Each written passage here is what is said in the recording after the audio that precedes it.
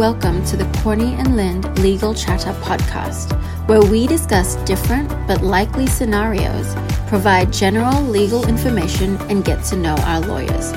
Please note that this podcast series does not provide or intends to provide legal advice.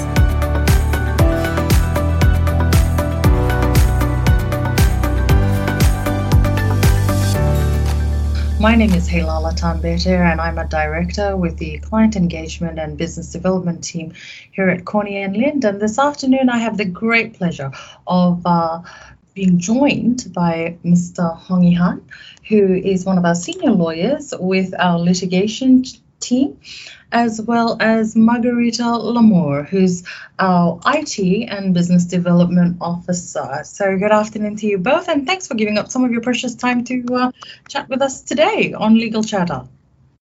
Good afternoon, Haylala. Thanks for having us. Thanks for having us, Haylala. Yeah, and look, so the reason as to why I've asked both of you to join me is, we're coming up to our 6th month of the new norm. And the new norm is that of COVID-19 and living and working with restricted measures in place.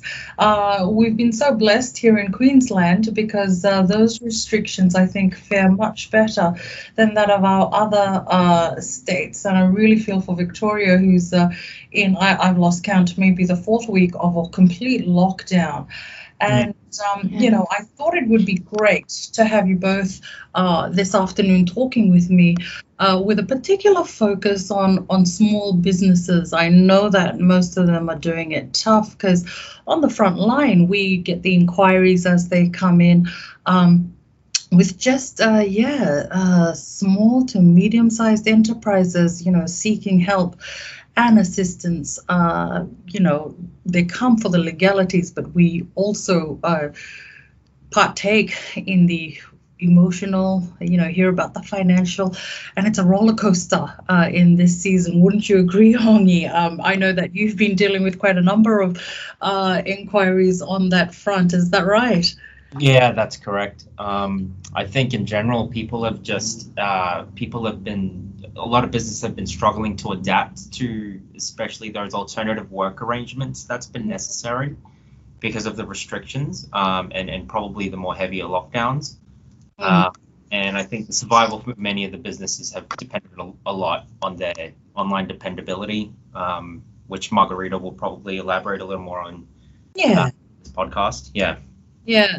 So in your role, when you're dealing with these client matters, without going into too much information or specifics more like, how have you seen these businesses struggled during COVID-19?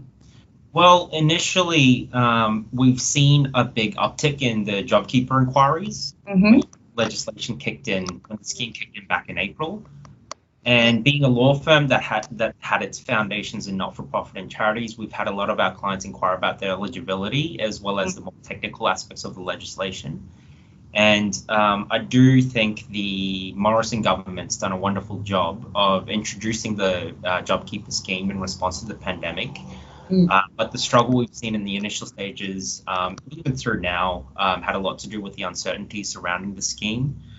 Due to its unprecedented and urgent nature. I'd also say we've seen a surge of inquiries coming in relating to retail shops and restaurants that have shop fronts. Yes, because of social distancing measures, of course. Yeah, that's right. And due to the limited amount of customers they can have and the restrictions, we've seen a big struggle firsthand throughout this period. It's been quite evident that the businesses that didn't have or weren't sort of reliant on an online presence have taken a real hit. And although the JobKeeper scheme and COVID legislation for commercial leases has helped a lot to retain staff and perhaps even stave off insolvency, it's obviously not enough to sustain a profitable business. Yeah. Okay. You make a couple of really interesting points there, and I'll hold off the online questions for Margarita because I know she's got some great suggestions or tips to offer us later. But just in regards to you mentioned about leases. So specifically to do with lease agreements, can you offer some sort of advice for small businesses that are, in this period, they've probably seen the sort of assistance that the government has given, but now they're just, struggling on the day-to-day. Like, what's been your advice for small businesses struggling in this area? Well, first thing is this is probably more specifically for affected leases under the COVID lease regulation. And to be specific, it's the retail shop lease and other commercial leases. COVID-19 emergency response regulation. That's the full name of it, but I'll just call it COVID lease regulation. First thing is to check if you meet the definition of an affected lease, and broadly and basically it's any small to medium sized business that's eligible for JobKeeper, right? First thing I'd say is it's best to have a legal professional and even a financial professional to look over your documents, look over your lease, and check your finances. Yes. And specifically with lease agreements, I would probably say negotiate and cooperate as much as possible with your landlord or tenant, and see if you can come to a mediated solution. Because of the unprecedented nature of the legislation, the legalities involved, if it results in a dispute, can be quite tricky to navigate from a lawyer's perspective. And if the dispute doesn't work out, you could go through a dispute resolution process via the Queensland Small Business Commissioner, but it's going to be much more cost effective and time efficient to cooperate and come to a resolution. And another thing is, it's not sort of this catch-all legislation that lets you, sort of just be completely laissez-faire about your shopfront business, right? So what do you mean by that? So you still have to honor the lease, and there are, although you can sort of mitigate the overheads by not paying rent, the lease is still going to be upheld. So, in those instances, there could be instances of breach that you might not have thought about before, or that either the tenant or landlord can point to actually terminate the lease, for instance, or bring up an issue with it. So those are the sorts of things you want to watch out for, and perhaps preempt and get a professional to look over it beforehand, to ensure that you do the sort of right checks and balances and mitigations necessary to avoid those sort of situations. Yeah, no, that's great advice, Hongi.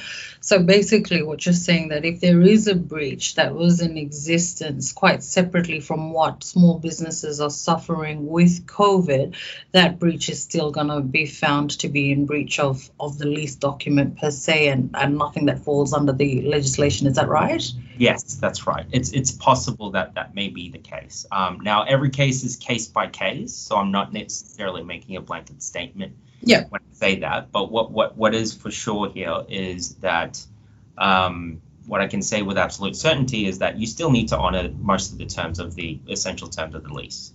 Okay, good. That's great advice. So I know, Hongi, that you had written an article, I think just when COVID had started, outlining 3 tips for businesses to last a prolonged COVID period. Well, we're now into our 6th month of this COVID season, and could you say that some of your predictions or some of your tips way back then have actually come into fruition or held true today? I would say it probably applies still to this day. A lot of the governmental aid, namely JobKeeper, and new legislation like the one I just mentioned, the COVID lease regulation, that still applies to this day. We've seen that sort of influx of inquiries, specifically to do with the circumstances that relate to those two legislations. So one of the tips here was to make sure you get across that governmental aid eligibility and the provisions of the new legislation, and to make sure that you take advantage of the scheme if you're eligible, and whether that's JobKeeper or other schemes that people can take advantage of, and to ensure that you're across the new legislation enough so that you know what's coming if it comes, I think the other two tips were more on the practical end: manage work arrangements for the long term. So that's another thing. That's true. Yeah, that's right. There's a sense where we just don't know what's going to happen tomorrow, and we don't know how the governments are going to respond to it, because even at the moment, the governments are doing different things, and it's really important to prepare for that. And I think the other thing was the third tip was manage your employees. So that's probably a more obvious one. Check JobKeeper eligibility again, and ensure that there's probably some performance issues that's going to be necessary to look at, because if you have remote working arrangements, that's another thing to take into account. How are you going to measure performance? I think that's a big question a lot of people have. So yeah, I think these tips are very much relevant. This was written back in March, but looking at it now, I can just, it's not a badly written article. No, but look, for our listeners who are listening out there, we will make a link to Hongi's 3 tips for surviving a prolonged COVID period in your business available again. But just on another tip as well, the Queensland government on their Business Queensland site actually has a COVID business assistance finder, and you can find that on business.qld.gov.au/COVID assistance. Basically, what it does is it will ask you as to what size business you are, your industry, where you're located, what your business does, and once you hit the submit button, it will actually make available for you the various types of grants and assistance that is available depending on which sector you are, and the quick links to applications that can be made. So assistance is readily available. Now, just moving on, Margarita, I know Hongi touched quite quickly on online, having an online presence. Do you want to talk a little bit about, what your experience has been in terms of working with us and seeing how our landscape has changed or reformatted given the new requirements? Yeah, definitely. I think I'm glad Hongi touched on that, because in this current climate, we're seeing that a lot and more businesses need to adapt and evolve in the current climate. And one of those things that can be done is to adapt your marketing during COVID-19. We've certainly done that here at Corny and Lind. And one thing that we've noticed, I'll just go through, I've got 4 tips to share, so I'll just go through those. So tip number 1 would be to use paid ads. So these are on either Google or social media, and at the minute we're finding here at Corny and Lind that the paid ads are actually quite cheap at the moment, and it's a great way to advertise because there's more and more people spending more and more time online. So much so that in March, companies like Netflix, they had to reduce their streaming quality in Europe just to help with the demand. Oh, wow. I know it's crazy times we're in. So I guess in a nutshell, traffic on the web is up. Therefore, there are fewer advertisers, and this means that ads are cheaper. So it's best to utilize that if you've got that in your budget. So that would be tip number 1. Tip number 2 would be to offer payment plans for services or products such as Afterpay. So I think that this will help with your conversion rates, converting potential clients or customers into actual clients. And I think that it also assists customers alleviate that financial burden when they want to do business with you. Tip number 3 would be to offer education-based training online. With unemployment on the rise at the minute, there are, I think, more and more people looking for new opportunities, or they're looking to upskill, or they're looking to learn a new skill. So if your business is so inclined to offer this sort of training, I think you should grab that opportunity while it lasts.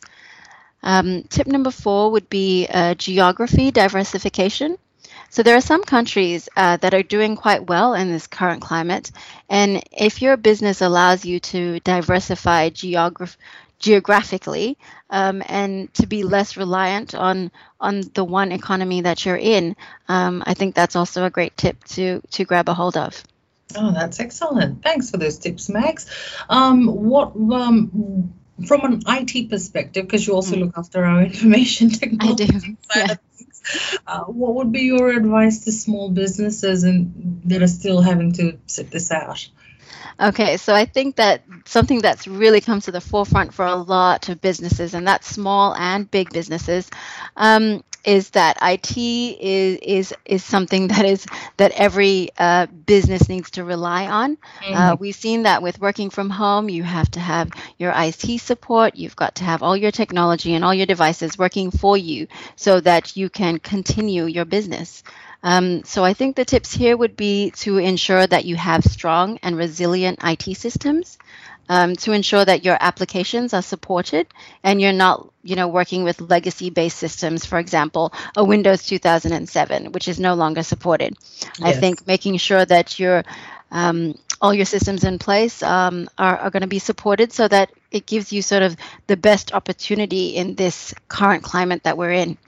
I think that something else to sort of to think about is, I understand that when we do move to new systems, there can be an IT skill gap. Yeah. And if you have some staff that have downtime at the moment, suggest online training courses to upskill them in those new systems that are going to be in place, or upskill them in online conferencing. We're seeing a huge increase in everybody using, say, Zoom or MS Teams, and a lot of people may not be comfortable with using those systems. So if they have some downtime, I think training is a great way to go.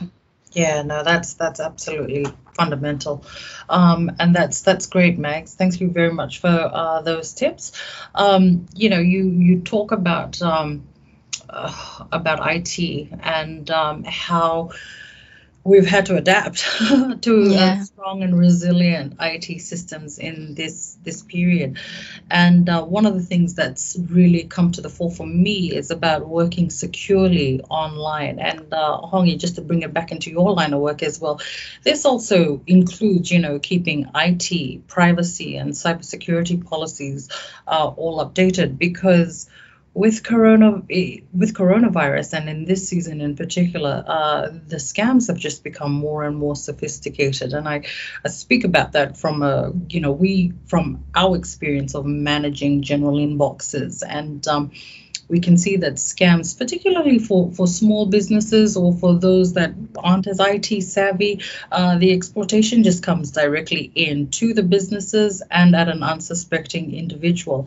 And they come in the form of emails or text messages, claiming to provide official information, but they really are attempts to get personal or business information out from this. So, Hongi, and I know that you also do this within your line of work, but just a couple of key things I'd probably be encouraging as well for small businesses is to regularly review, policies if you have them in existence, or alternatively make a holistic approach of getting all staff to contribute as to what works best for them. Keeping those policies or guidelines well documented and accessible for each and all, communicating it to your staff on the importance of it, because these are unusual times for us to be operating in, as well as just educating on procedures that need to be followed if you are hit by scams. Did I would you have anything else to add to that, Margarita? Yeah, no, I think you've touched on it really well, and we're finding that more and more people are trying to take advantage in this pandemic, and take advantage of people in vulnerable situations. So I would go back so far as to say training courses in cybersecurity might be something that your staff in downtime can also do, just to retain that resilience within your colleagues and within your IT systems. Fantastic. And Hongi, do you have any further comments?